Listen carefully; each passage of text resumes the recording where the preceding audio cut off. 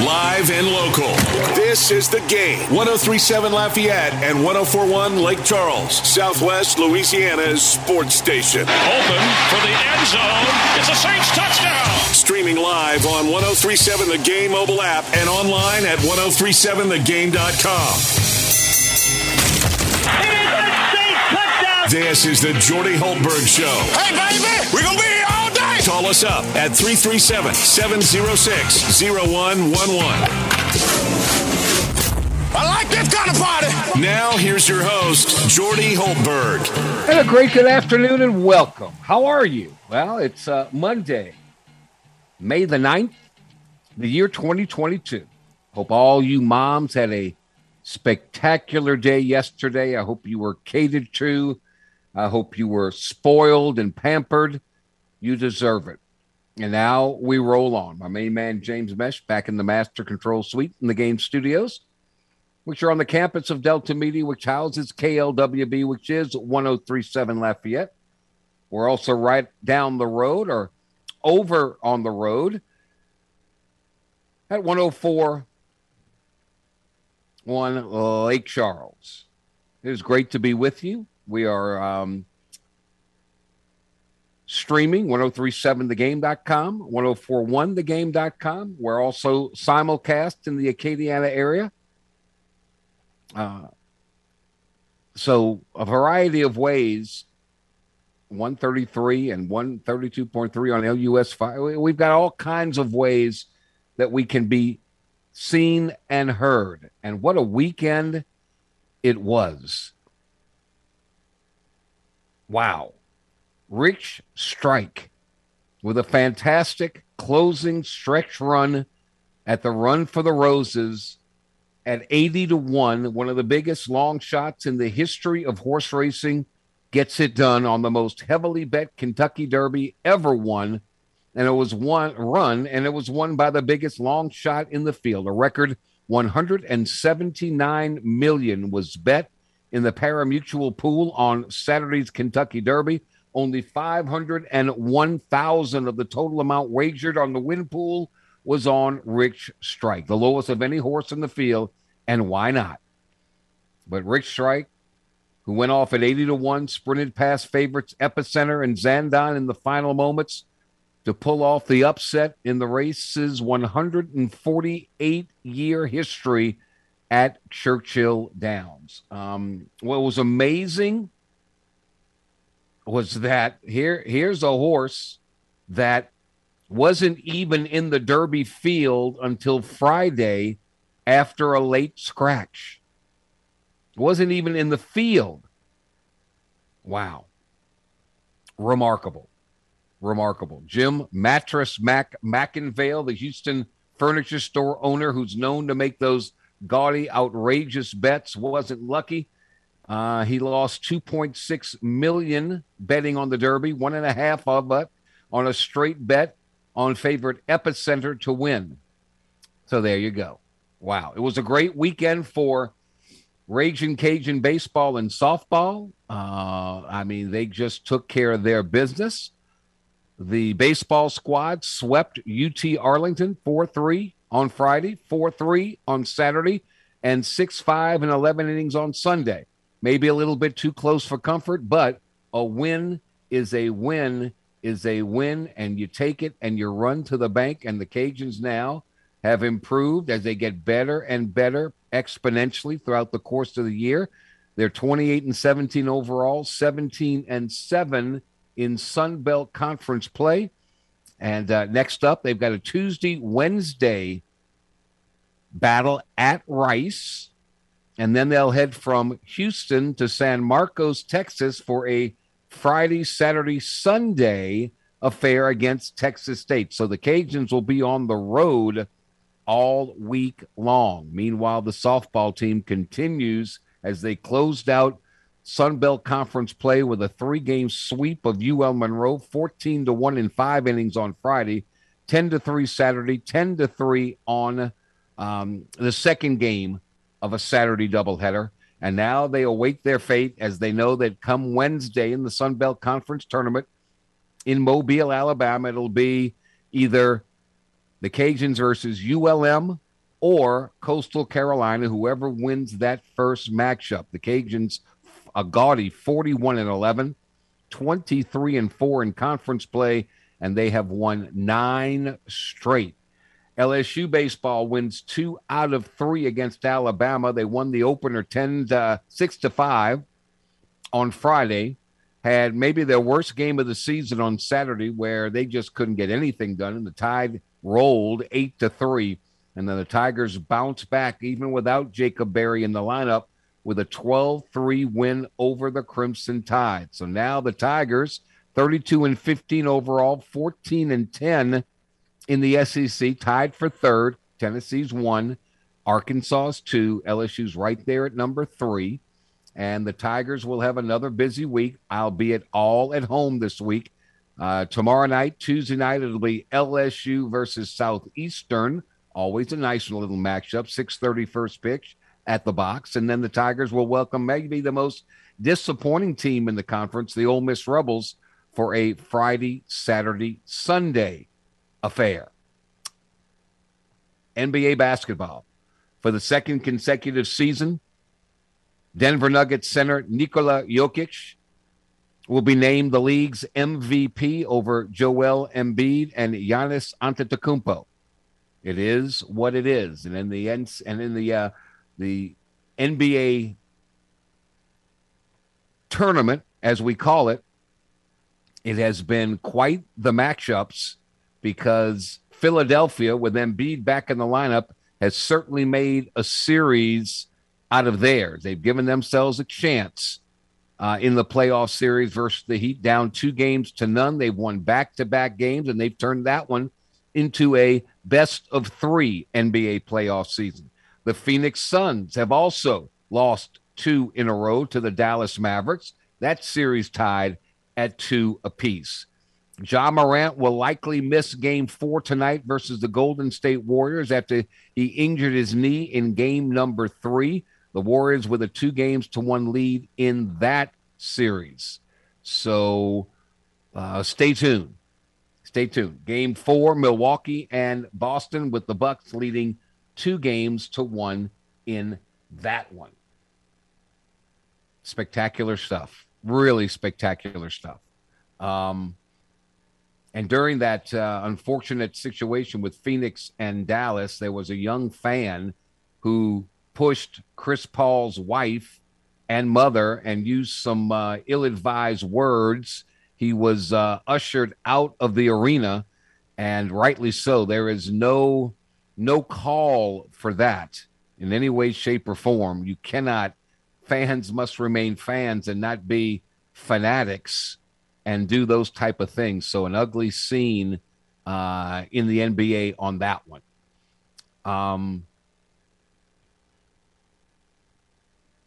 Along the lines of,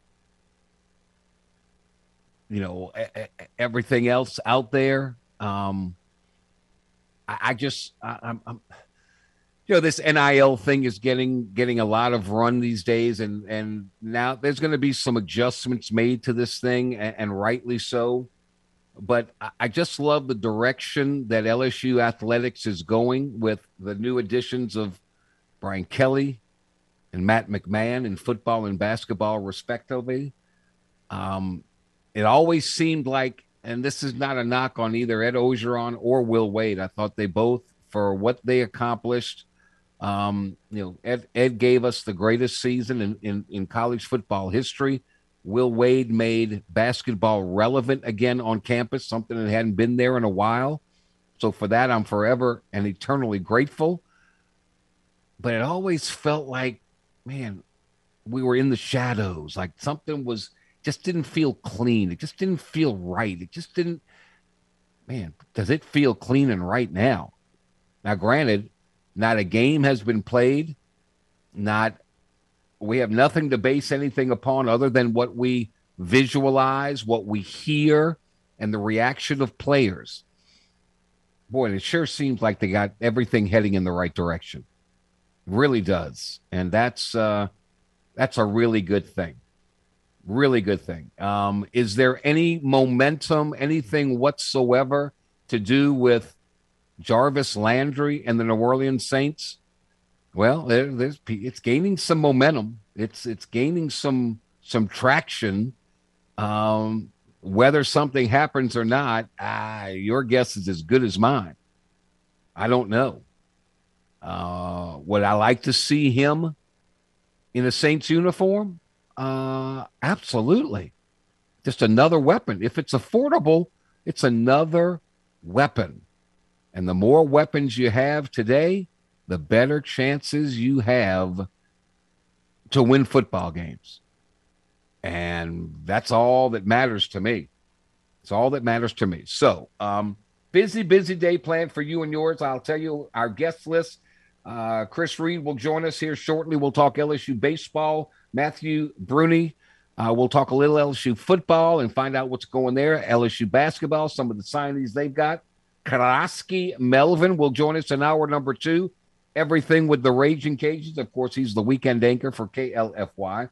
Michael Bachok will talk about the historic run of Rick Strike. Unbelievable.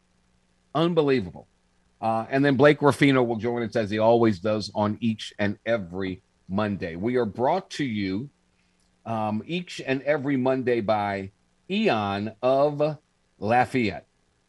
And it's amazing the results that happen. On average, patients see 21 to 25% fat loss after a full abdominal treatment. A total abdomen treatment combines treatments on the abdomen and the flanks, those love handles, and takes under 2 hours to complete. Eon is comfortable due to our proprietary jet impingement cooling system. Although the fat is hot, your skin is cool. And it's dignified. There's no straps, no pulling, no pinching, no gels, no aftercare. Eon of Lafayette. Smarter body contouring. We're just rolling. When we return, LSU baseball wins 2 out of 3. They keep upping their chances to be a NCAA tournament host. We'll talk all about their week that was when we return to the Jordy Helper Show on The Game. 103.7 Lafayette, 104.1 Lake Charles. We are Southwest Louisiana's sports station. He's been a star on the hardwood and in the broadcast chair. So what's the secret to the Blonde Bomber's success? Easy. Taking time to work on his tan. You look marvelous. Back to more of the tanned and talented Jordy Hultberg on The Game. 103.7 Lafayette and 104.1 Lake Charles, Southwest Louisiana's sports station. We are back. It's 17 minutes after the hour on this Monday, May the 9th, the year 2022. Hope you're having a great day as we begin another work week. LSU finished their work week last week with a series win over the Alabama Crimson Tide. It started on a Friday, and the Tigers used an explosive 5th inning and 5 really good innings of relief pitching to beat Alabama 6-5. Bats came alive in the 5th with 5 hits, a solo shot by Tyler McManus, an RBI single by Jacob Berry, an RBI double by Cade Doty, and a 2-run blast by Trey Morgan. And then the Tigers handed it over to their bullpen, and they did a tremendous job. Eric Raiselman, Paul Gervais, Cooper, Hasty, those 4 combined to keep the Crimson Tide scoreless through the final 5 innings. Cooper threw 1 2/3 innings. It was credited with the win. Gervais earned his 5th save of the season. So now you move onward to game number 2, and as good as game 1 was, that's how bad game number 2 was. Jacob Berry sat on the bench with a fractured finger. LSU starting pitcher Blake Money struggled to find the strike zone, didn't make it out of the first inning, and that made for a bad start and an even worse finish. Despite Dylan Cruz hitting 2 home runs, LSU's defense faltered, and Alabama won it, going away 8-3. A drop pop-up by Jordan Thompson at shortstop, an RBI double that was bobbled in right field by Josh Pearson, allowed an extra run to score. Alabama extended its lead from a 1-zip deficit to a 6-run lead. The score remained 7-1 until the 7th. Cade Doughty single. Dylan Cruz hit his second home run of the night, a 2-run blast over the right field wall to make it 7-3, but that's all she wrote. It was just one of those games where it was, the defense was embarrassing. The pitching issued 8 walks. LSU's offense struck out 12 times and produced only 3 hits and no runs batted in, outside of Cruz, who went 3 for 3 with a 3-ribby night. So he was all the Tigers had. So now that made for Sunday and a very pressurized situation. And LSU turned their worst performance of the season into one of their best in the season, a 12-3 series clinching win with error-free defense, really outstanding bullpen pitching, which has become the strength of this club. 4 3-run innings, 15 hits, 3 home runs. It's a pretty darn good day. And all this, again, with Jacob Berry sitting the game out. Hopefully he will be okay. 6 players had multiple hits. Thompson went 3 for 4. Cruz 3 for 6. Gavin Dugas 2 for 3. Tyler McManus 2 for 5. And Josh Pearson 2 for 5. Bianco 2 for 5. Bianco started in left field. Collier Cranford started at third base in place of Berry, who sat out for a second straight day with a fractured finger. So you got to give this team and these players, pat on the back. They don't flinch. They keep on playing, and they don't let one bad performance carry over into 2. Sunday was the second day in a row where LSU starter didn't make it out of the first inning. But that bullpen was outstanding. Outstanding. Hasty, Reiselman, Cooper, Fontenot. The 4 limited the Tide to 2 runs on 4 hits in the final 4 1/3 innings. So with the win, LSU now 32-15, 14-10 in the SEC, finds itself tied for second place in the SEC West with Texas A&M and tied for 3rd overall in the SEC with 2 weekends to go. Tennessee running away with it in the East. Arkansas with the lead in the West. So if the season ended today, the Tigers would be the 4th seeded team in the SEC tournament and would earn a day 1 bye, meaning they wouldn't have to play in the first day's single elimination format. Now they've got 14 league wins, so LSU likely needs to win only 3 of the next 6 to earn an NCAA national seed and to host a regional, in theory. So 5 games at the box this week. Southeastern Louisiana on Tuesday, Ole Miss this weekend. The Tigers close out their home schedule against Northwestern State a week from tomorrow, and then they travel to Nashville for the final regular season series against Vanderbilt. So stay tuned for that. Having a tough time. Chris Reed is not answering. Something's come up, but that's okay. Onward and upward we press. On the softball diamond, LSU fell short of a sweep. Mississippi State came from behind to get a win Sunday in Starkville. The Tigers jumped out to a 5-0 lead in the second inning.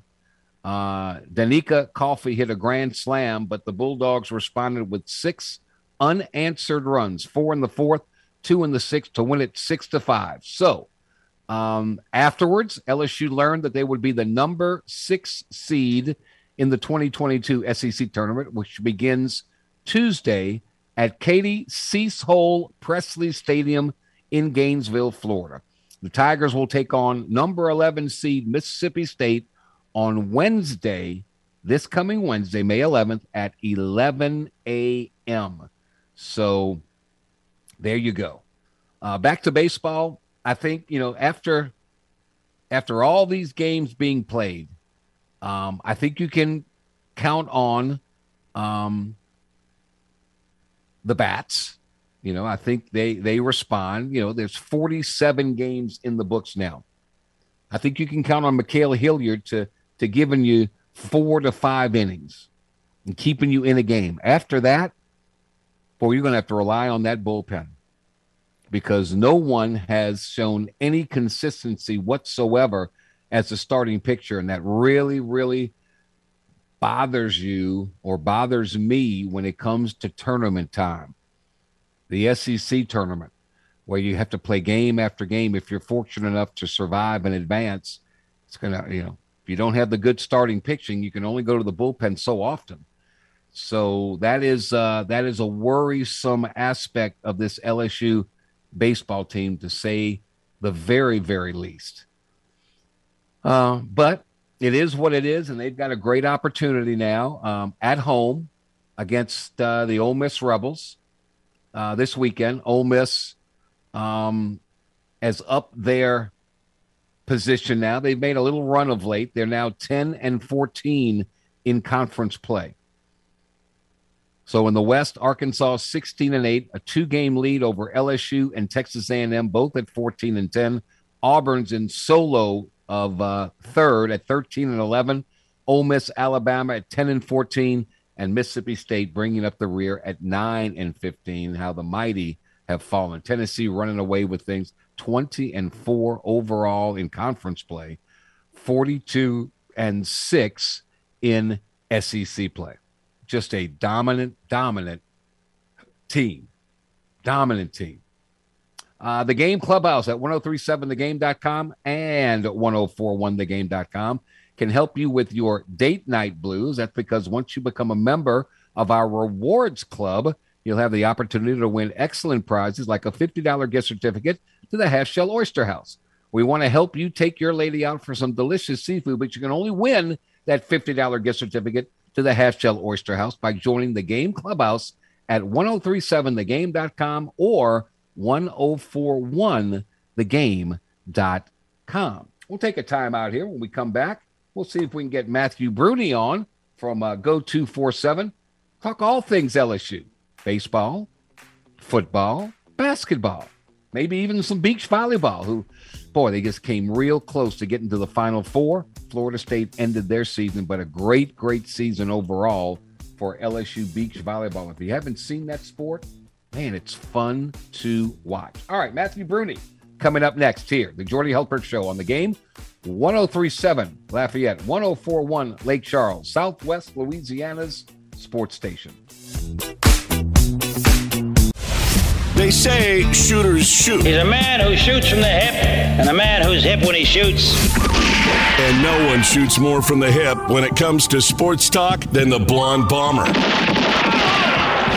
Back to more of the Jordy Hultberg Show on the Game. 1037 Lafayette and 1041 Lake Charles, Southwest Louisiana's sports station. All right, welcome back. May the 9th, it's Monday, brought to you by Eon of Lafayette, Smarter Body Contouring, the first robotic, touchless, laser body contouring device for non-invasive, permanent fat loss. Matthew Bruni, Go247 Sports, kind enough to join us. Matthew, how you doing, man? How's life? I'm doing great. Thanks for having me, as always. Just went to a wedding this weekend, so it was a nice little getaway for a bit, but now I'm back and ready to go. Good. Weddings are fun and all that stuff. That's great. All right, let's start things off with LSU baseball. They win 2 out of 3 against Alabama. I think, 1, the bats are pretty good. 2, the bullpen is really, really good. And 3, other than Mikael Hilliard, you got no starting pitching. Does that make sense? That sum it up? Yeah, it makes complete sense because you really look past Hilliard and you're not inspired by performances like Money, Sam Dudden, and anybody else here. But they, as you mentioned, they have come alive in the bullpen over the past month or so. They've really been impressive there because you look at this series, the starting pitching wasn't great outside of maybe Hilliard, who wasn't even, I wouldn't say it was his best game. And then fielding was hit or miss for a bit. And they still find a way to get 2 out of 3 at Alabama. So you take it and you move forward into a really interesting series with Ole Miss in the coming week. Hey, Ole Miss is getting a little bit better. They're 10-14 now. They were at the bottom of the barrel early on, but Mike Bianco looks like he's turned a corner. Might save his job, might not save his job. I don't know. But it sure makes for an interesting SEC tournament because, I go back a long ways when LSU would be there and they'd like, hope we lose so we can go home and we can get ready for hosting the regional or, and all that stuff. Now it's a different story. They're going to need this tournament to possibly up the ante and secure a postseason host site. Yeah, because you look at all the rankings and everything, some have them 14, some have them 20, some have them 18. So obviously you want to get into that 16 range where you host.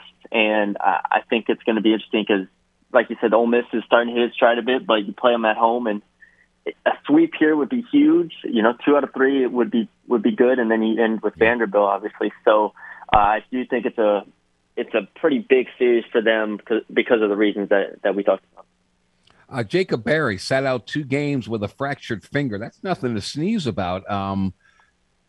Any word on his recovery and when he might be able to play again?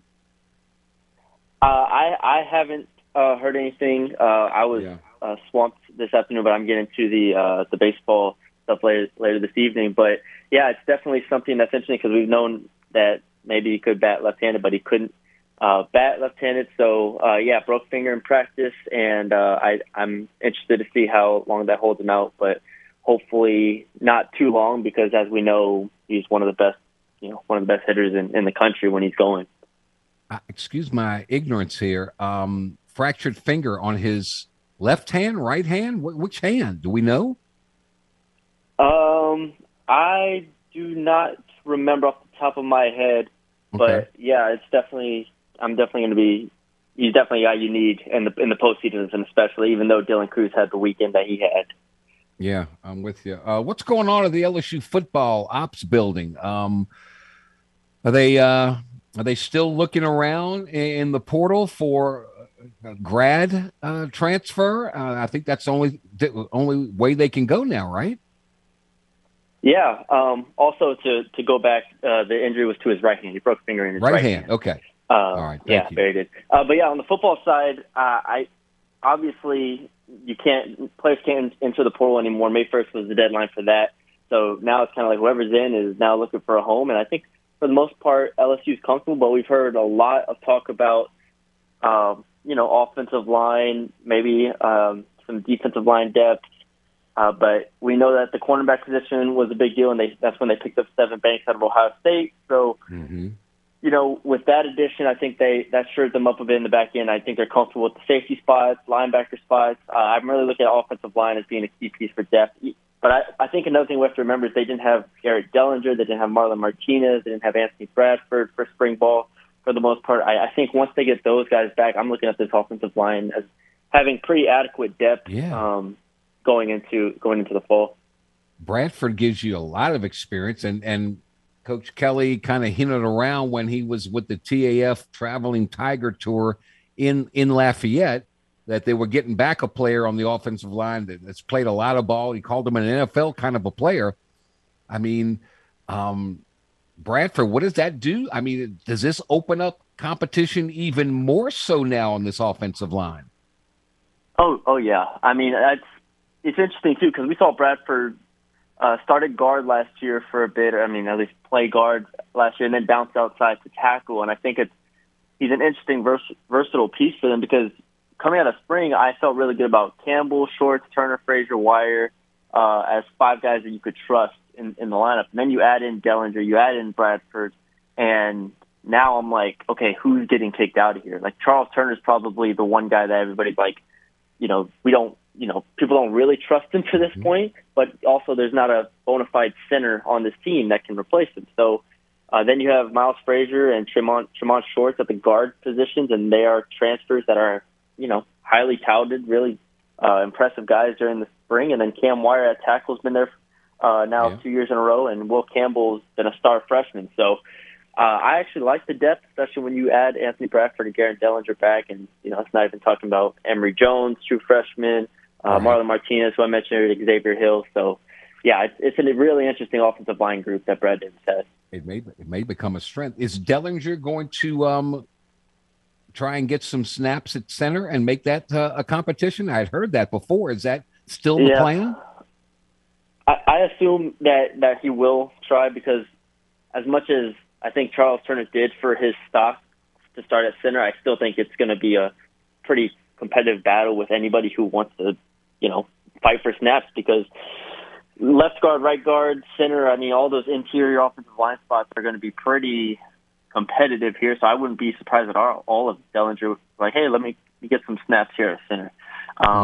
And maybe a couple other guys that I'm not thinking of as well maybe can do the same thing. But the center positions will be highly competitive, assuming that Brad Davis doesn't just say it's Charles Turner's job for the ball. I got a funny feeling the offensive line is going to be just fine. The big question, of course, is still at quarterback.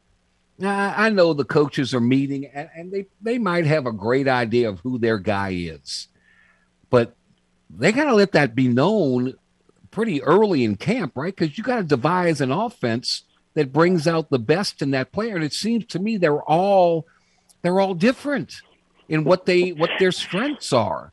So, I mean, we got to make a decision soon, right? That's exactly what I said. Right after the spring game, I wrote a story just saying, kind of off of the quote that Brian Kelly gave, where he said, it didn't give us much clarity. If anything, it made it more difficult. I kind of wrote a story off that because it should be starting to get a little easier, because of the reason that you said. They are such different players, all three of them. Right. Jayden Daniels, mobile, Garrett Nussmeier because of his arm and because of what his kind of, I don't want to call him a gunslinger, but because of that kind of mentality that he has. And then Myles Brennan because of his experience and his lack of mobility and his accuracy. They're all very different here. And so an offense with Garrett Nussmeier is different from an offense from Myles Brennan and Jayden Daniels. And for that reason, I cannot see this competition going very deep into fall at all. I think we see somebody start getting a majority of the first-team reps because it's hard enough to devise an offense for new coaches. It's impossible to create three different offenses. I mean, not just for the quarterback, but for the receivers, the offensive line. I just can't see it going very deep into fall. I mean, if Lane Kiffin was the coach, I'd say, well, Garrett Nussmeier has a heads up on everybody. But it all depends upon what the head coach values the most. Is he conservative by nature? Is he like to gamble a little bit? And I think that will determine who the quarterback is going to be. But I'm with you. They got to come up with a decision because they've got to install a whole type of an offense geared to that, because you're not going to run the same type of offense if Myles Brennan is the quarterback or if Jayden Daniels is the quarterback. You're just not going to do it.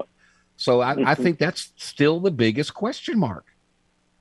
Yeah, 100%. So that's why you hoped that coming out of spring that they could get some clarity to here. Obviously, they added Jayden Daniels so late into the process that you kind of knew it wasn't going to be like, oh, Jayden Daniels is a starter, or Jayden Daniels can't play. It was always going to be an evaluation process, but the evaluation process should be pretty much done at this point.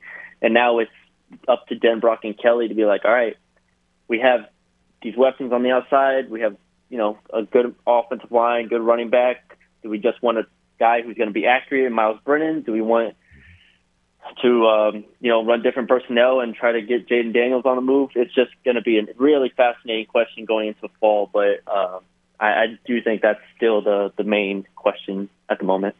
No question. Matthew Burnley, Go247 Sports. And, of course, I'm always – I try to be on the optimistic side of things, but I'm not in this case because it tells me that no one on a consistent basis has outshined everybody else. So there's not a clear-cut favorite as far as from everything I'm reading and from what everybody said about the spring game and everybody said about scrimmages. It would be this guy had a good day, then the next time this guy had a good day.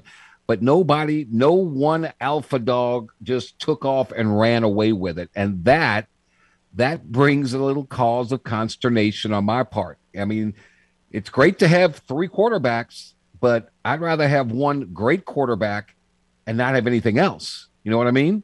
Yeah. To your point, I went through spring, and I was pretty adamant. I mean, Jaden Daniels was getting a lot of the first-team reps. Every time out, he would be the first quarterback. In the spring game, he was the first quarterback out. But after the spring game, you ask any LSU fan, and they're like, who's the starting quarterback? None of them would have said Jaden Daniels. None of them would have said Jaden Daniels looked like the starting quarterback, even though throughout the spring, for whatever it's worth, he was getting most of the first-team reps, or at least the initial first-team reps. So I don't think that they have a great idea, and I completely agree with you. You want one of them over a month stretch, because it wasn't like spring ball was 2 weeks. It was spread out. It was a whole month, and none of them showed that, all right, this is a guy who's going to be, a top 5 SEC quarterback. You just didn't get that feeling from them. Now, maybe Brennan, maybe Daniels, maybe one of them surprises us. But at the moment, unless they have 3 of the top 10 quarterbacks in the SEC, I just don't see that being the position they're in right now. So it is going to be, to go back to our earlier conversation, it's going to be pivotal that they design an offense around whoever the starter is and get them in comfortable positions. Matthew Bruni, Go247 Sports. I've got to shift to basketball. I think the job that Matt McMahon and his staff have done to this point in time under such extenuating circumstances, I don't know how they go into living rooms and convince kids to come play here when the kids don't know what's going to happen to the LSU basketball program.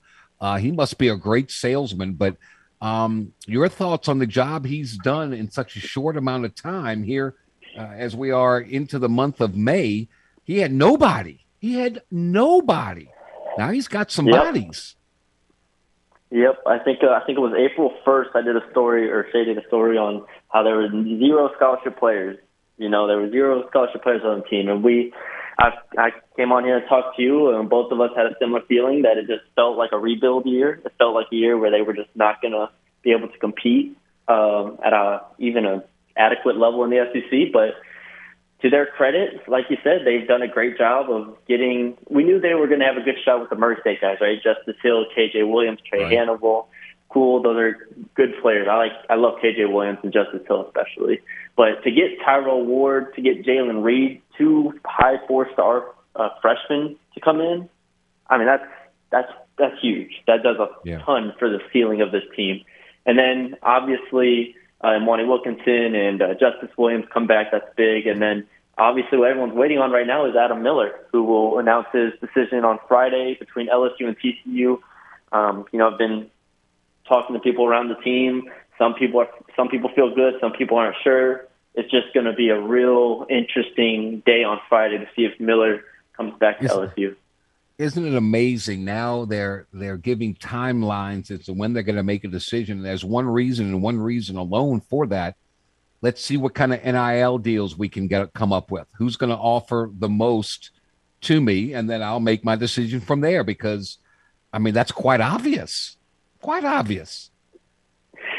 Yeah, it's definitely a factor in every single recruiting pitch nowadays. The coach will go in there not only with a plan for playing time, not only a plan for how they're going to develop them, but also a plan for how the NIL part of the deal will work out. So, you hit the nail on it. I think it's going to be an interesting thing. But if LSU versus TCU, in theory, LSU should have an NIL advantage there if LSU can, come up with enough to compete. So I think I think they're in a good spot, and I think.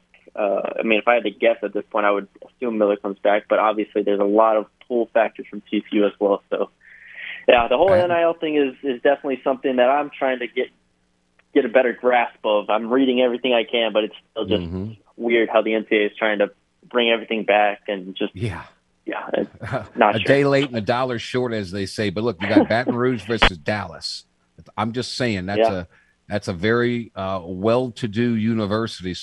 So we shall see. I've always been, as a player, as a broadcaster, I've always been in favor of teams scheduling really good games. I've always been that proponent.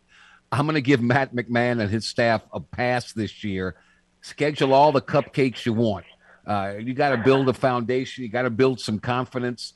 It's not going to be fan friendly. It's not going to be fan appealing, but you don't want to go lead the lamb to slaughter with this lineup because you got so many newcomers and transfers. I mean, it's going to be different. So I give them a pass. Are you in favor of that as well? Wow. Yeah, I didn't think I'd see the day you gave someone a pass. I know. For an easy schedule. So Yep. yeah, well, I mean, I have to agree with you too. Pretty much. I just think there's so much turnover here. It feels like it's going to take a while for these type guys to get comfortable with one another. I mean, you got guys from Murray State coming in, which was a whole different style. You have freshmen coming in, as we know, that's always a whole different element. If Adam Miller, you have some returners who just played, a completely different style with Will Wade last year. I have no clue how it's going to blend together, but I feel a lot better at this moment than I did, obviously, 2 weeks ago when we were looking at the cupboard and it was looking pretty bare. Now, on the other side, Kim Mulkey, go schedule Connecticut. Go schedule Stanford. Go because she's loaded again. Mm-hmm. Yep. Maryland transfer. 18-10. She lost transfer Esmery Martinez, I believe the name was. And I was like, dang, that's a pretty big loss. And then she just goes gets Angel Reese from Maryland, who was pretty much the best player on. I mean, Maryland's always a really good women's basketball program, and so that's just huge. They're going to be really solid again. She tried to play it. It's just funny. She tried to play it down to be like, oh, we're losing all these seniors. And, I mean, it's not like Kim Mulkey was ever going to be complacent with or be happy with coming in eighth in the SEC. She was always going to go head hunting and go get the players that she wanted. So, yeah, they're going to be really good again. Matthew Bruni, go 247 Sports.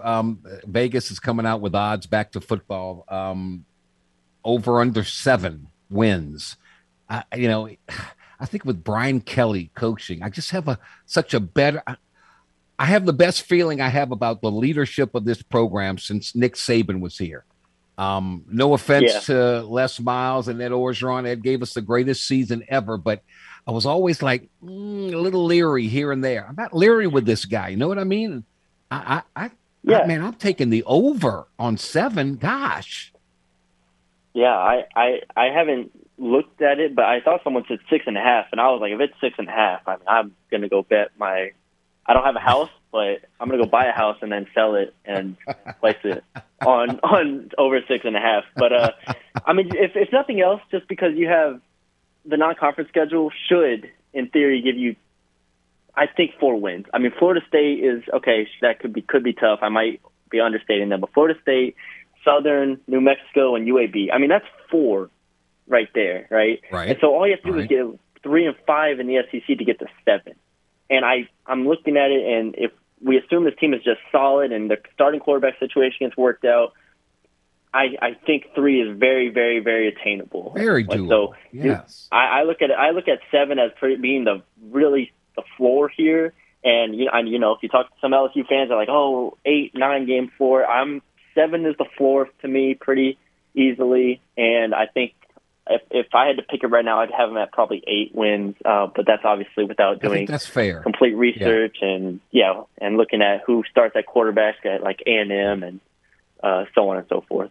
Yeah, I think 8 would be a fair and reasonable number to attain, and I think LSU people should be happy with that. But of course, they won't be. We'll see.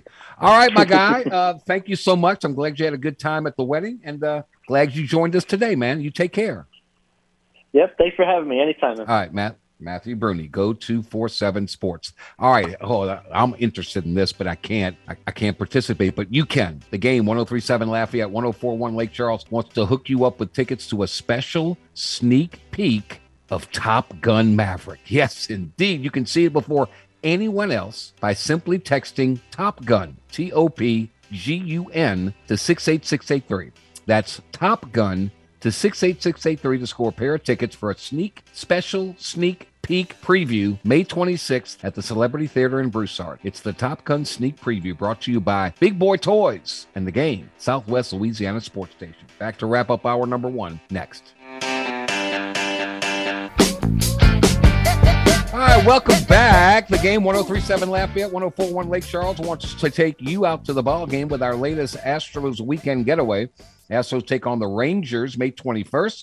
You can be there. Register in the game clubhouse at 1037thegame.com or 1041thegame.com to score 4 tickets, a ballpark tour, and hotel accommodations on that Saturday evening. Astros weekend getaways are powered by Butcher AC, Le Meridian, Houston Downtown, and the game, Southwest Louisiana Sports Station. Coming up, hour number 2, Karaski Melvin, KLFY, all things Raging Cajuns. Michael Bakeshock will go back and relive the drama of the Kentucky Derby, and Blake Ruffino. Who knows what we'll talk about when it comes to the Tigers with Blake Ruffino. We're brought to you by Eon of Lafayette. Smarter body contouring. Lose up to 2 to 2.5 inches in your belly permanently. All right, we'll be back. Hour number 2, Jordy Hultberg Show on the game. 103.7 Lafayette, 104.1 Lake Charles. We are Southwest Louisiana Sports Station. Come on back, everybody. Live and local. This is the game. 103.7 Lafayette and 104.1 Lake Charles. Southwest Louisiana's sports station. Open for the end zone. It's a Saints touchdown. Streaming live on 103.7 The Game mobile app and online at 1037thegame.com. It is a Saints touchdown. This is the Jordy Hultberg Show. Hey, baby, we're going to be here all day. Call us up at 337-706-0111. I like this kind of party. Now, here's your host, Jordy Hultberg. It's hour number 2 of 2, and away we go. Coming up, we'll talk, relive the Kentucky Derby with Michael Bakeshock. We'll talk LSU stuff with Blake Ruffino, but we begin hour number 2 on this Monday, May 9th, brought to you by Eon, Smarter Body Contouring, the first robotic touchless laser body contouring device for non-invasive permanent fat loss. We welcome in from KLFY, the weekend sports anchor, Karaski Melvin, back for another go with us. Karaski, good afternoon, man. How you doing? I'm doing good. Hopefully your weekend was well. It was good. Good Mother's Day. Everything was great. Everything looks great for Raging Cajun baseball and softball. Baseball, let's talk about them first. At home, the Teague at Russo Park with 3 closer than I think maybe was expected, but who cares? A win is a win is a win. They win 3 games by a total of 3 runs overall, but a win is a win. What was your biggest takeaway from the weekend? Well, one of the things that Coach Deggs had mentioned about this team, grit. That this team loves to play together, and they're willing to stay in it for as long as it takes, as long as necessary. You saw it going back to yesterday. That went 11 innings in there, and they kept to it. Same going back further on Saturday and on Friday. And the thing that the coach mentioned, and the thing that I noticed is that if they're down, when they were down, it didn't necessarily seem like they gave it up and like there was a pack it in. They came back, and sometimes they came back pretty quickly. The resiliency of this team throughout this series was definitely something to behold. It was definitely something you would see, and just the team gelling together, being down and not staying out, I think that's definitely major. Deggs did mention, however, this team can play a lot better. I'd ask him how sustainable this is. It says, it's good to get these wins and everything like that, but we can play better as a team. And I believe you were mentioning Kentucky Derby. Coach Deggs kind of used the Kentucky Derby winner as kind of a metaphor for his team. Said that there's heart between the both of them. And sometimes with these wins, they're not necessarily the prettiest, the most beautiful, but as he said, it'll get you in the money. And this weekend, the Cajuns went to the pay window each day, and they went 3 for 3, took that series sweep.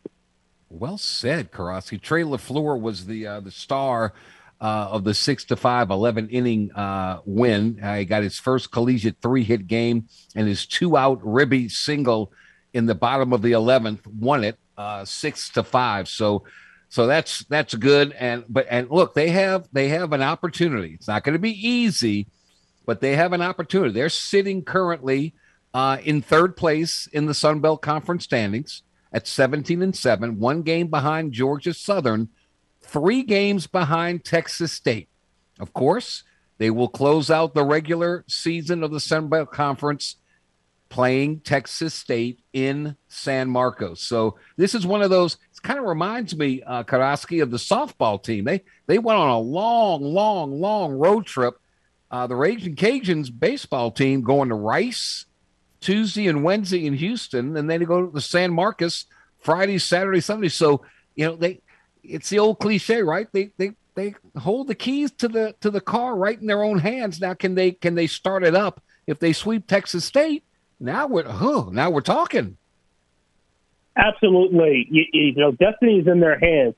Coach Steggs has mentioned, every game essentially is important going down the stretch as far as RPI is concerned, as far as the committee going forward. So there is so much importance. And getting that sweep over the weekend, that was definitely a statement. Now there are statements to be made going to Rice and then with Texas State to really show how this team can finish strong and, show what they can do, their mettle, and seeing how that can apply going towards the postseason.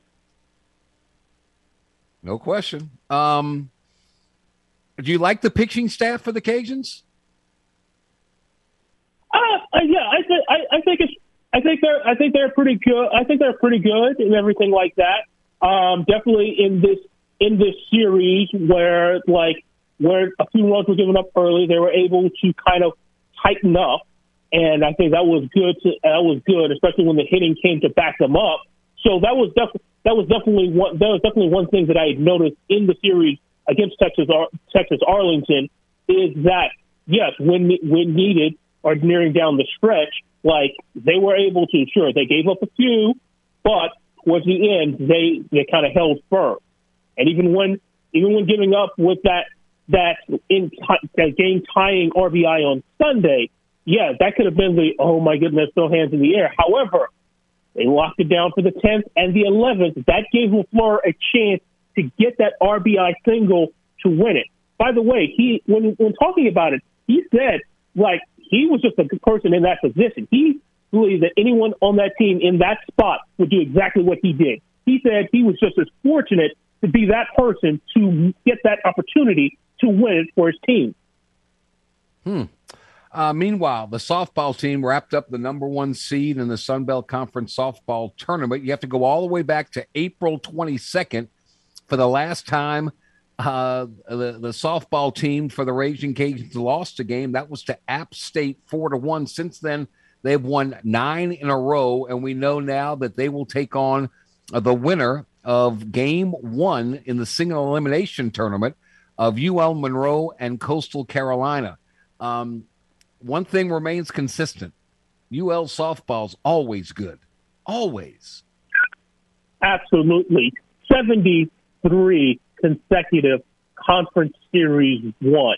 That's extending a national leading total. That in itself is amazing to just think about it. And the fact that, once again, they are the number 1 seed. They have captured the regular season title is definitely something to behold. In their game against ULM, which is one of their potential opponents, right. 10-3, and 14-1, if I recall correctly. That's correct. That is correct. The offense was on high display, and even more so, we're talking about pitching with baseball. Think about it with softball. 1, 2, 3, 4, 7 runs in a sweep there. 8 strikeouts were for Megan Shorman, for example, in Game 1. 8 strikeouts in that win. She goes to 13-4. This team is really, I wouldn't say peaking, but really showing they're really hot right now. And let's see if it does carry over. I mean, also just coming in.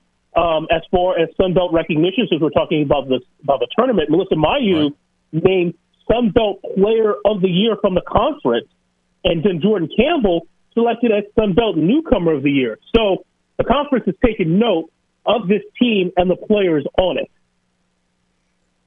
Have the Cajuns done enough to host a regional? Well, I think they have. I think that the body of work, and I think the word that you mentioned earlier, consistency.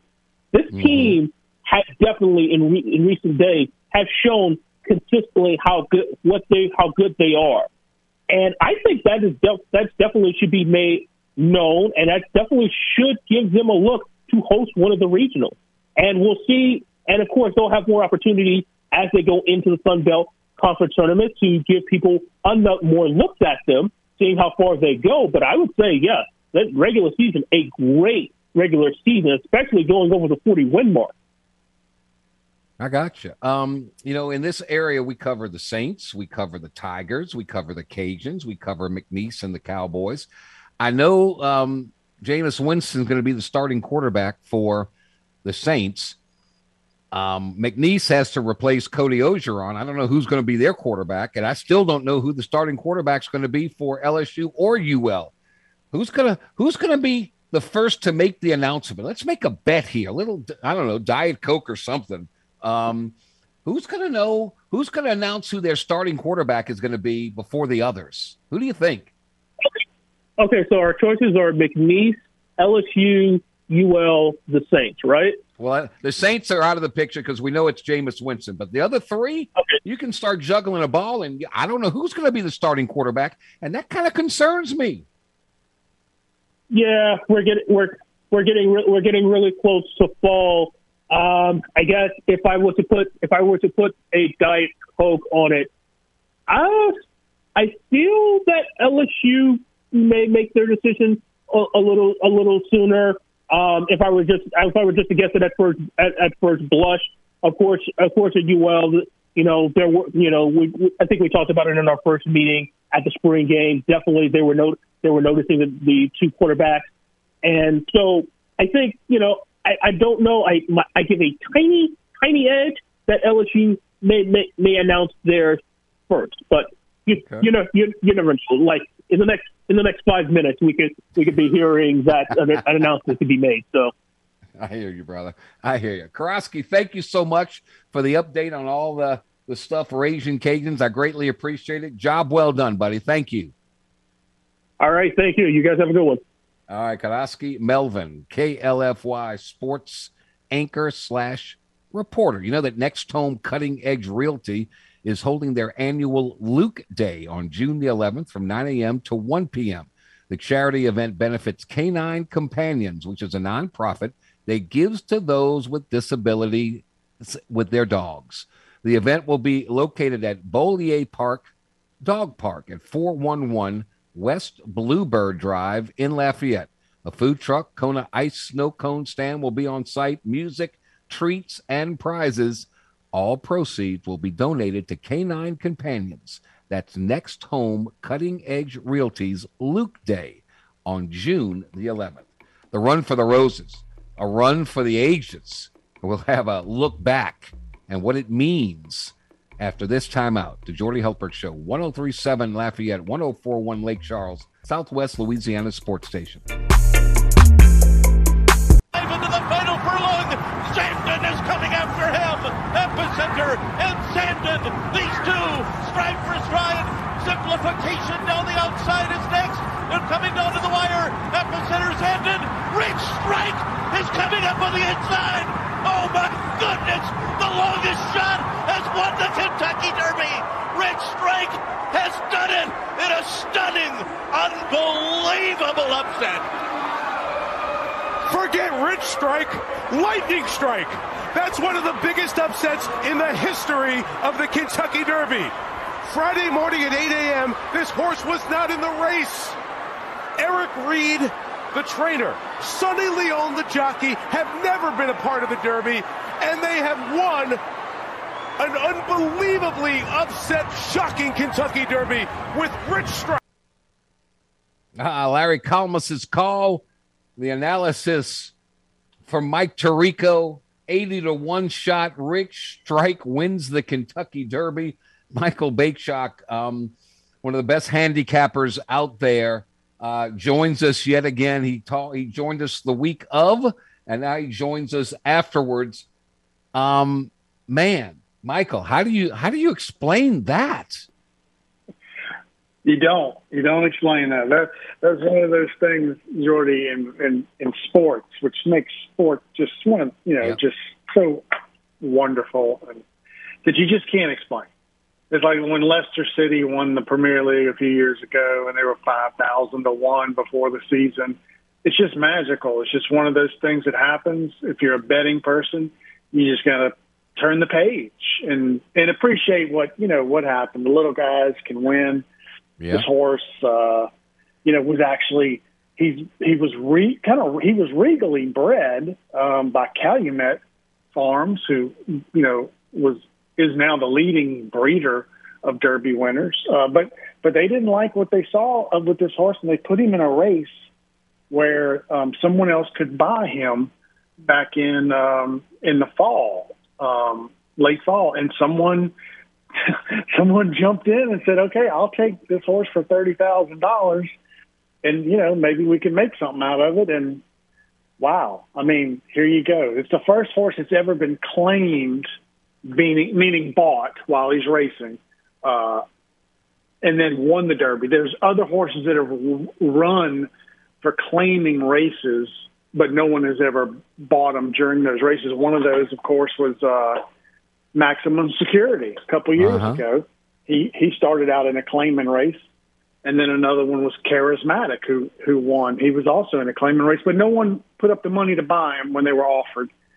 So this is just one of those 1 in a million kind of things. Actually, not 1 in a million, 81 to 1 shot. That's what it is. That's what the horse paid to win. Wow, amazing.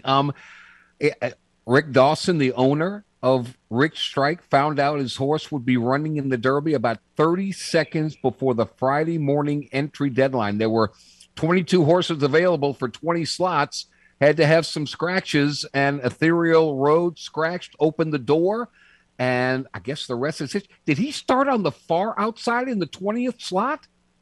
He did, and he was a 21 horse, so he had to keep his number. He was a 21 on the list, so he was number 21, never been a 21 to win the Derby, of course. But he also started on the far outside. But if you notice, when they started the race, I mean, you got to give credit to the jockey. He was going to put his horse in a position to win. He was number 20. He started 20 wide. But I would say after the first 10 seconds, he was on the rail. So he took him back and just tried to say he saved as much ground as he could going into that turn, and just hoped that the horse had something, when the real running started. And as we said last week, I thought the race had a lot more speed than in previous years. I was right about that, but I got the rest of it wrong. So it's hard. This game is so tough, but when you get the part of it right, and then you can't get the full thing right, I really thought it was going to fall apart, that there would be a lot of early speed, and it was I think it was a record for the half mile. After a half mile, they ran 45 seconds and a fifth. That's, I think, the fastest half mile ever. Wow. And all those horses that were, up there near the lead, like Some Risk Tomorrow, he ran 20th. Crown Pride, who was second most of the way, ran 13th. Right. Messier was close. He ran 15th. So all those horses that were at the front finished in the back, and most of the horses that were kind of in the back finished in the front. And that's what you call the race just totally collapsed on itself. To your point, Rich Strike was in 17th position in the final turn, and he just started accelerating, and you could just see him coming. I thought Epicenter had it, and all of a sudden I went, oh my gosh, who is that coming? And there was no stopping that thing. So when you look, is there some equivalent? I mean, is this equivalent to the USA beating Russia in hockey at Lake Placid? I mean, what is this comparable to? Well, I think that's, I know your listeners might not, know the Premier League, but when Leicester City won the championship a couple of years ago, they started out as the longest odds in the whole league, and they won the championship. So it would be like, I don't know, Jordy, pick a football team that was horrible last year. There was, I don't know, Detroit or something, winning the Super Bowl this year, right? But you still have to have form going in because you have to make the playoffs. And I guess in a sense, Rich Strike made the playoffs because he accumulated enough points to get himself in the field. But it's one of the long shots in sport. The hockey is a good analogy, but anytime that he's the longest shot on the board, and it wasn't even close, it was close, him and Classic Causeway, but 80-1 shots just don't win, period. They don't win on Wednesdays at Evangeline Downs. They don't win the first Saturday in May, hardly ever. The longest price ever was a 1913 Donerail, and I think he was a little bit higher, maybe 90-1. So it's been over 100 years before a horse has paid this much. And nobody wins that race. Nobody wins that race from the 20th post position, do they? Of that, I'm not sure. I believe we may have had another 20. I think that wasn't a win. Country House, when he got the DQ over Maximum Security, came from the 20 hole, but he didn't actually win the race. He ran second. So we may have had another 20. And with the the new starting gate, they have a single long gate. So it's not as bad as it used to be, I guess. But it didn't matter. He got to the rail. The horse. One of the horses we talked about last week was Mo Donegal, who was on the rail. Yeah. So he got a really good trip. But then when the running started, Rich Strike was right to his outside for almost the entire race. And Rich Strike was able to find, when they both started running, he was able to find a hole to where he could really accelerate and extend. And Mo Donegal was not. He was not. We talked about his long stride. He was not able to get into that stride until probably the top of the stretch. And he still had horses in front of him, lapped on the side. He just couldn't accelerate the way Rich Strike did, and Rich Strike found every opening, that every time he needed to find a hole, and I think there were 3 occasions he just could have gotten stopped. He found that hole, and he just kept on coming. I was like I didn't know who was coming on the inside. I was pulling for Zandon. I thought for sure Zandon was going to get past Epicenter. He had the whole length of the stretch to do so, but he couldn't. Yeah. And then I didn't know who was coming on the inside until his number cleared, and I was like, oh my God, it's the 21 Blackjack, crazy result. Michael Bakeshock with us. Let me ask you, what does that race do for Sonny Leon, the jockey? I mean, he was really good. Yeah, no, I mean, he had the horse, obviously, and he made all the right decisions. One wrong decision, and people would be saying, my goodness, Sonny Leon is a terrible jockey, right? Yeah. Which is not true. He's up and comer. He's not. He doesn't ride the major circuit, so it's hard. When you're not running against the best, he's kind of in the minor leagues. So I think this will help him. Obviously, put him on the map. He'll probably get a few more mounts from better trainers. But he's got to move his tack. He's got to go to where the other riders are riding and the better horses are running. Otherwise, he's just not going to get the opportunity. Looking back there, Jordy, when a horse wins with an unknown rider, those riders usually don't. It doesn't really translate into, instant success for those riders, because it's just such a haul. It's a long grind. You got to go prove yourself somewhere. One race does not make a jockey's, career, but it helps trainers, so Eric Reed will likely get a lot more horses, a lot better horses now, but he's been in the business for quite a long time too. Okay. Michael Bakeshock, does Rick Dawson and his team that own and train Rich Strike, do they owe it to Thoroughbred Racing to run in the Preakness? I don't think they owe anything, but I think they're going to run if the horse is fit. He's going to run. Derby winners have had tremendous success, even the long shot ones. Running in the Preakness. Mind That Bird, beat every horse. Yeah. Well, he beat every horse, but he couldn't beat the filly. He couldn't beat Rachel Alexandra in the Preakness. We've had some other long shots. Animal Kingdom was 20-1 when he won. He ran third. So what you see is, a horse that usually wins the Derby is in good form. So 2 weeks later, they're usually not going to lose that form, and they're going to run well. Now, whether he can win, I don't know, but he'll probably run well in the Preakness. The Belmont is a whole nother situation because it's another 3 weeks after. So horses can lose their conditioning, their form, so to speak, over a 5-week period. But over a 2-week period, he's going to be one of the horses to beat because he just beat just about everybody. What a great story. Number 21 from the 20 post at 81-1 odds wins the Kentucky Derby. I'm just glad Taiba and Messier didn't, because those horses were both trained by Bob Baffert, who was noticeably absent, but still his influence loomed over the race yet again. I'm glad you said that. I didn't. But there were two ways to look at it. I wasn't pulling for either one of them because of Baffert. But, would a guy as narcissistic as Bob Baffert really want one of his previously trained horses to win? Because then it would make him look like he wasn't all that, So I'm not, I'm maybe just too deep into the mess that is Bob Baffert, but that's kind of the way I looked at it. And the other way I looked at it was, I didn't think Taiba had a shot at all. I think I said on your show, I was against Taiba. And the thing is, Jordy, that horse was almost the favorite. When we talked about maybe Mattress Mac coming in and betting $3 million on the favorite, when he made that decision, Epicenter was only a few $100,000 ahead as a favorite. So there was like $5 million to win bet on Epicenter, $4.7 million to win bet on Taiba. And so he bet on Epicenter, and that drove his odds down to 4-1 and raised Taiba's odds up to 6-1. But Taiba could have easily been the favorite in this Derby, very easily. Wow. And here we go, Jordy. We got another, Louisiana Derby. Epicenter, just right there. He did everything perfect.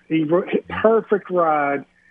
He ran his heart out, and he gets beat by an 80-1. When he took the lead at the top of the stretch, I thought it was over. I really didn't think Zandon could catch him, but I just thought it was over. And maybe he moved a hair too soon. I'm not sure, but wow, that's a tough beat. That's a really tough beat. That's something, man. I think it's great for horse racing that the little engine that could won the race. Just got everybody talking about it, and they next head to that dump known as Pimlico, as you called it, and we eat some crab cakes and run for the Black-Eyed Susan. So I was thrilled that the old cowboy, by the way, won the Kentucky Oaks. I thought that was terrific. That is a great story. What is he? Is he like 86 years old? And he still gets on horses in the morning. And in actuality, he scratched a horse. He was the horse. He scratched the horse that allowed Rich Strike to get into the Derby. So he affected both races. Now, I think the horse he had was Ethereal Road. He didn't do it to help Rich Strike. He just did it because his horse wasn't ready to run that day. But if he wouldn't have scratched, or if he would have waited, if he would have waited another hour or another 5 minutes, for goodness sakes, Rich Strike would have never been in the race. And that's it's funny. The T-shirt they print up every year with the jockey colors and have all 20 horses on it for Churchill Downs. Oh no, it doesn't have Rich Strike on it anywhere. That's classic. That's how just unreal and unlikely of a story that this horse winning is. That sums it all up, and we'll say goodbye on that note. Michael, thank you so much. We'll hook up prior to the Preakness, and I hope that Rich Strike is in good form and can run again, buddy. Thank you so much. Sounds good. Thanks, Jordy. Hi, buddy. You take care. That's Michael Bakeshock. The game, 103.7 Lafayette, 104.1 Lake Charles, wants to hook up with ride tickets for the Cajun Heartland State Fair at the Cajun Dome, May 26th to June 5th. Text CHSF to 68683 to win a family 4-pack of ride tickets to the Cajun Heartland State Fair. That's CHSF to 68683 to win a family 4-pack of ride tickets to the Cajun Heartland State Fair. We'll be back after this timeout. Time to open up the vault for the games this day in sports history. May 9th, 1984. The Chicago White Sox defeat the Milwaukee Brewers 7-6 in a 25-inning game that began the day before. It's tied for the second longest game in MLB history, second only to a 26-inning game in 1920 between the Brooklyn Robins and Boston Braves. That was this day in sports history. We now return to the game. 103.7 Lafayette and 104.1 Lake Charles, Southwest Louisiana's sports station. And we are back at 37 minutes after the hour. It's a Monday. It's always fun to talk with my good buddy from the Are You Serious podcast who keeps growing and growing and expanding. Blake Ruffino, man. Congratulations on all your success, buddy. And that's wonderful, man. I'm happy for you. How are you? Thank you, Jordy. I appreciate those kind words and doing good on this lovely Monday evening. Whew. It's a Monday, and hope Mother's Day was good for your bride and all that stuff. So you took care of your business, right? Oh, yeah. Took care of the business. Good little pool party at the in-laws. Nice. So I thought it was a good day. Very good. All right. Vegas has come out with Vegas odds maker has come out with their projected win total for teams, and they got LSU at 7. When you saw that, heard that, what was your first reaction?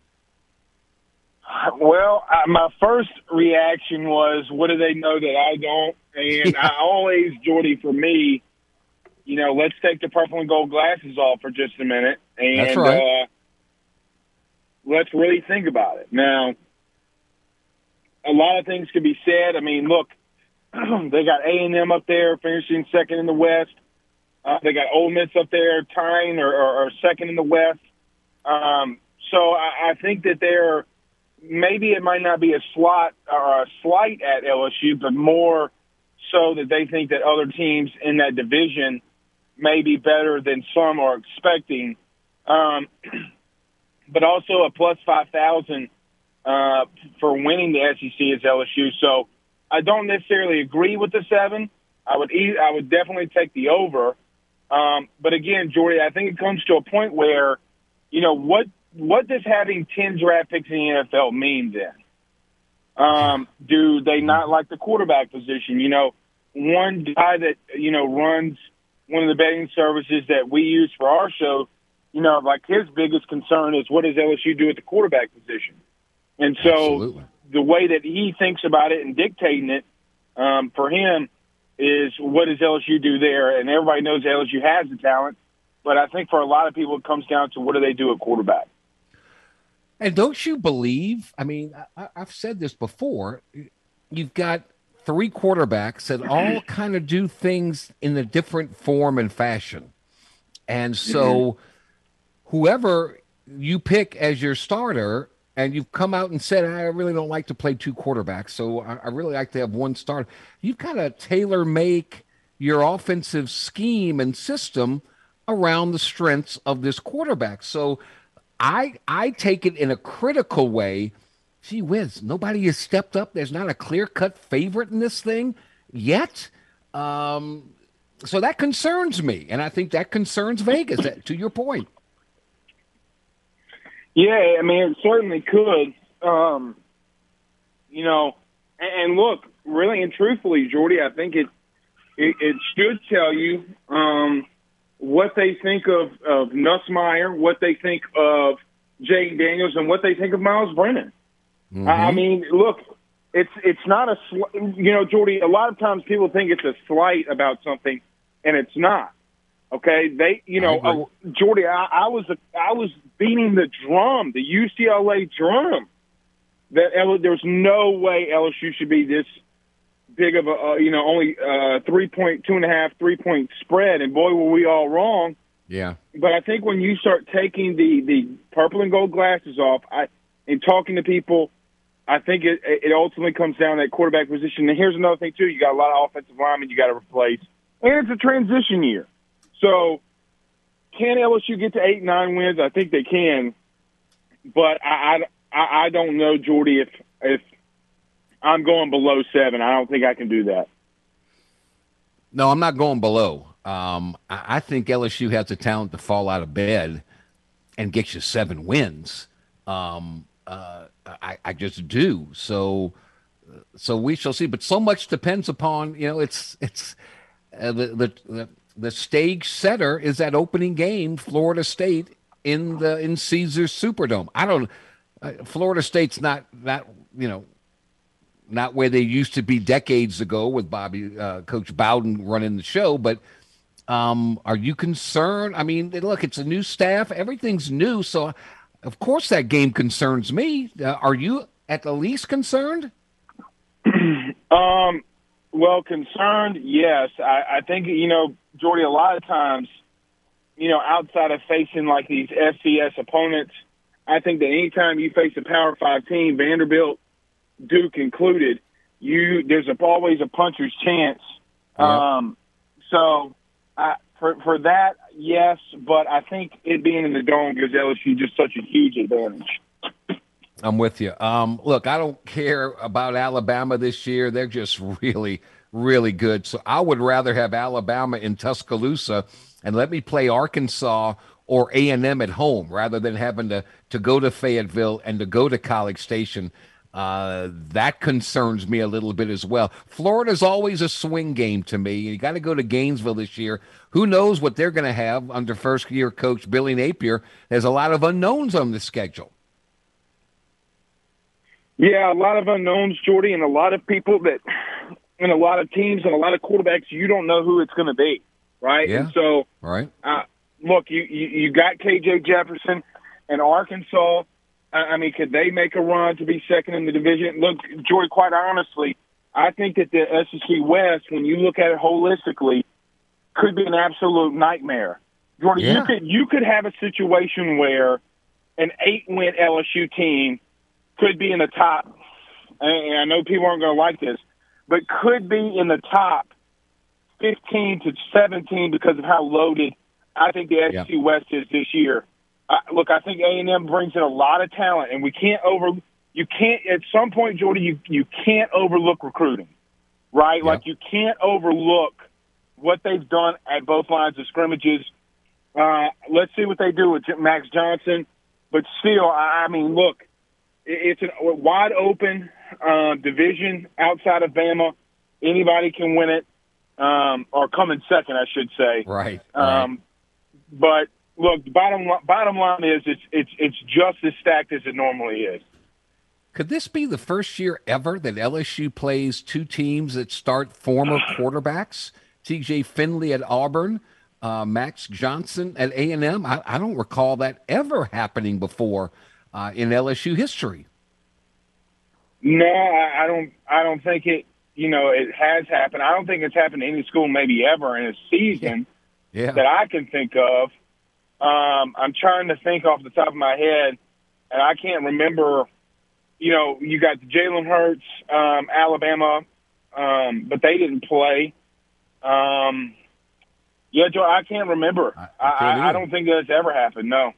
But let me go to point, I don't know if TJ Finley is going to be your outright starter in Auburn. I know. I think Zach Calzada and him are going to battle that thing out. But you have a strong possibility to face 2 guys that you don't. Very unusual. That's not here Very anymore. unusual. Right. Blake Ruffino, the Are You Serious podcast. What does the mystery return of Anthony Bradford do for you with this offensive line? I mean, it's at one point in time, I was like, but you always said, look, there's some quality players, and now it looks like they got quality depth. Does Bradford and all these other guys now, open up the competition even more so in the fall? Absolutely. I mean, you got Dellinger that's returning. You have Marlon Martinez that's returning. You have Xavier Hill that had a really good camp. And then now you have Emory Jones that will be coming in. Jordan, they got, again, I'm telling you, they got talent there. Look, Jordan, I continue to say this and preach this from the rooftops. Scheme changes a lot of things. LSU's defensive line and front seven looked just extremely better when what happened? The scheme changed. Jordy, Yep. you do not run for as many yards as they did if your offensive line's not getting a really good push. I'm Again, with you. one scout told me about Austin Deculus, and I'll even say where the team, the Houston Texans, who drafted him. And I think I kind of mentioned it and hinted at it on my show and others. Jordy, he went up against the number one player, some believe consensus number one player in next year's draft, and Will Anderson. Jordy, not only did he not give up a sack, he didn't give up a pressure. Okay? That's a lot. That shows you how they did. When scheme changes, you have better coaching around you. Your personnel looks different. The way that you do things looks different. You get your ball out in space. You do a lot of things that helps the offensive line. I think with Anthony Bradford returning, he could play right or left guard. I think he could start at either one. Now, my good buddy Carter Bryant, who does a film breakdown on his YouTube channel, I thought that Tremont Shorts and Miles Frazier, believe it or not, even more than Will Campbell, if you watch Miles Frazier, the transfer, Right. Probably the best offensive line that I've seen and game that I've seen really in a long time. I think he reminds me, even with the same number of La'el Collins, just not as big as La'el was. Jordy, he's a freak of nature, and he had probably the best game up front. So you got a whole bunch of depth in a whole bunch of places. Shout out to that offensive line and Coach Brad Davis for how he's recruiting and developing. Deculus, is he going to try and there's only so many positions. You got a lot of players. Everybody wants to play. Is that center position? Are you confident and comfortable with that, or do we need to ramp up the competition there? You mean you talking about Dellinger? Yeah, Dellinger. I'm sorry. Yeah. Yeah, Dellinger. I think if you talk to him, I think it was about because he knows all the protections. Even this spring was able to pick up and talk and guide some of the guys about the protections. I think that they just feel comfortable with him there. And really, Jordy, they attack. It's crazy because they attacked things that they thought that they absolutely needed, and it was different than what maybe you and I thought that they needed. Let me explain. Tight end and center was something that we ultimately thought that they absolutely needed. Jordy, where are they? Right. Right? So what does Brian Kelly see there? So does Brian Kelly look at, and I'm, very quickly, Kayshon Boutte, Chris Hilton, Brian Thomas, Malik Neighbors, Jack Best, and say, well, hey, man, I know that we got some blocking tight ends on this roster, but am I going to take Jack Best out the game to put in a tight end that's not as good of a receiver as he is? Heck no. Right. So, we talk about it. We look at one position and we talk about it. But at the end of the day, sometimes your personnel dictates to what you run. I think it shows what Brian Kelly is as a coach. And he didn't overreact of going like Orgeron used to, got to go get a tight end, got to go get a tight end, got to go get a tight end. Well, no, he's like, well, look, Jack Best is here, and we're going to throw 8-0 the ball a lot. So, shout out to you got to give Brian Kelly credit because when you do something like that, you're not taking 8-0 out the game. You're leaving him in there. And look, give it to Cole Taylor. I mean, Jordan, with all due respect, they threw in the ball 6 times. He had 6 catches. Yeah. So at some point, well, okay, so he might be the most developed player, Jordy, that we're not talking about. You're right. Seriously. Right. And look, I think it all comes down, and I haven't done the history of Brian Kelly in his coaching career with quarterbacks. I know if Lane Kiffin was coaching LSU, I think Garrett Nussmeier would have a great chance to be the starting quarterback. That's just his personality. I got to see what Brian Kelly, and we'll know what his personality is by who he picks as the starting quarterback, because each quarterback brings something. Is he more conservative? Is he more take more of a chance? We'll find out by the coach's personality, I think, who the starting quarterback's going to be. Right, and look, Jordy, we ran for 300 yards, and I know it's a spring game, so I'm not putting a whole bunch on it. But, Jordy, they ran the ball for 300 yards in a spring game. I think that they're going to try to get the ball out to their receivers in space as quickly as they can, and they want to establish the running game early. And if you can do that for a Garrett Nussmeier while he's learning, a lot like a Joe Burrow type of like just given the relative understanding, if you're able to run the football while your quarterback's learning and developing, you can win a lot of football games. And I think that, Jordy, bottom line, though, you got to find a way to get Jayden Daniels in some packages. He's too explosive with his legs. You got to find a way. But other than that, Garrett can bring a multitude of things, and you got to give him a shot if he continues to do what he's doing. We shall see. Blake, thank you so much, man. Have a good rest of your week, Barry. Greatly appreciate it. We'll talk to you soon, man. Go Tigers. You got it. Blake Ruffino, the Are You Serious podcast, back to wrap up this Monday edition of the Jordy Hultberg Show on the Game. 103.7 Lafayette, 104.1 Lake Charles, with Southwest Louisiana Sports Station. The Jordy Hultberg Show prides itself on settling for nothing less than the best. You're simply the best. This thing has a variety of nauseating aspects to it. Jordy has the best takes, the best guests, and let's be honest, the best nickname. The Blonde Bomber is cool as hell. I agree. All right, let's play ball. Back to only the best on the Game. 103.7 Lafayette and 104.1 Lake Charles, Southwest Louisiana's sports station. All right, quick wrap up here. If today is your birthday, May the 9th, happy birthday to you and yours. You share yours with the Piano Man, Billy Joel, 72 years old today. Special thanks to Matthew Bruni, Karaski Melvin, Michael Bachok, Blake Ruffino, and you, James Mesh. Thanks to all of you for listening in, to our partners that make it possible each and every day. Come on back tomorrow. We'll talk Saints. We'll talk NBA playoffs. Milwaukee's going to win tonight. Golden State's going to win tonight. Until then, I'm Jordy Hultberg. Stay thirsty, my friends. Stay healthy, my friends. Let's be kind to everyone, and let's be happy. So long, everybody.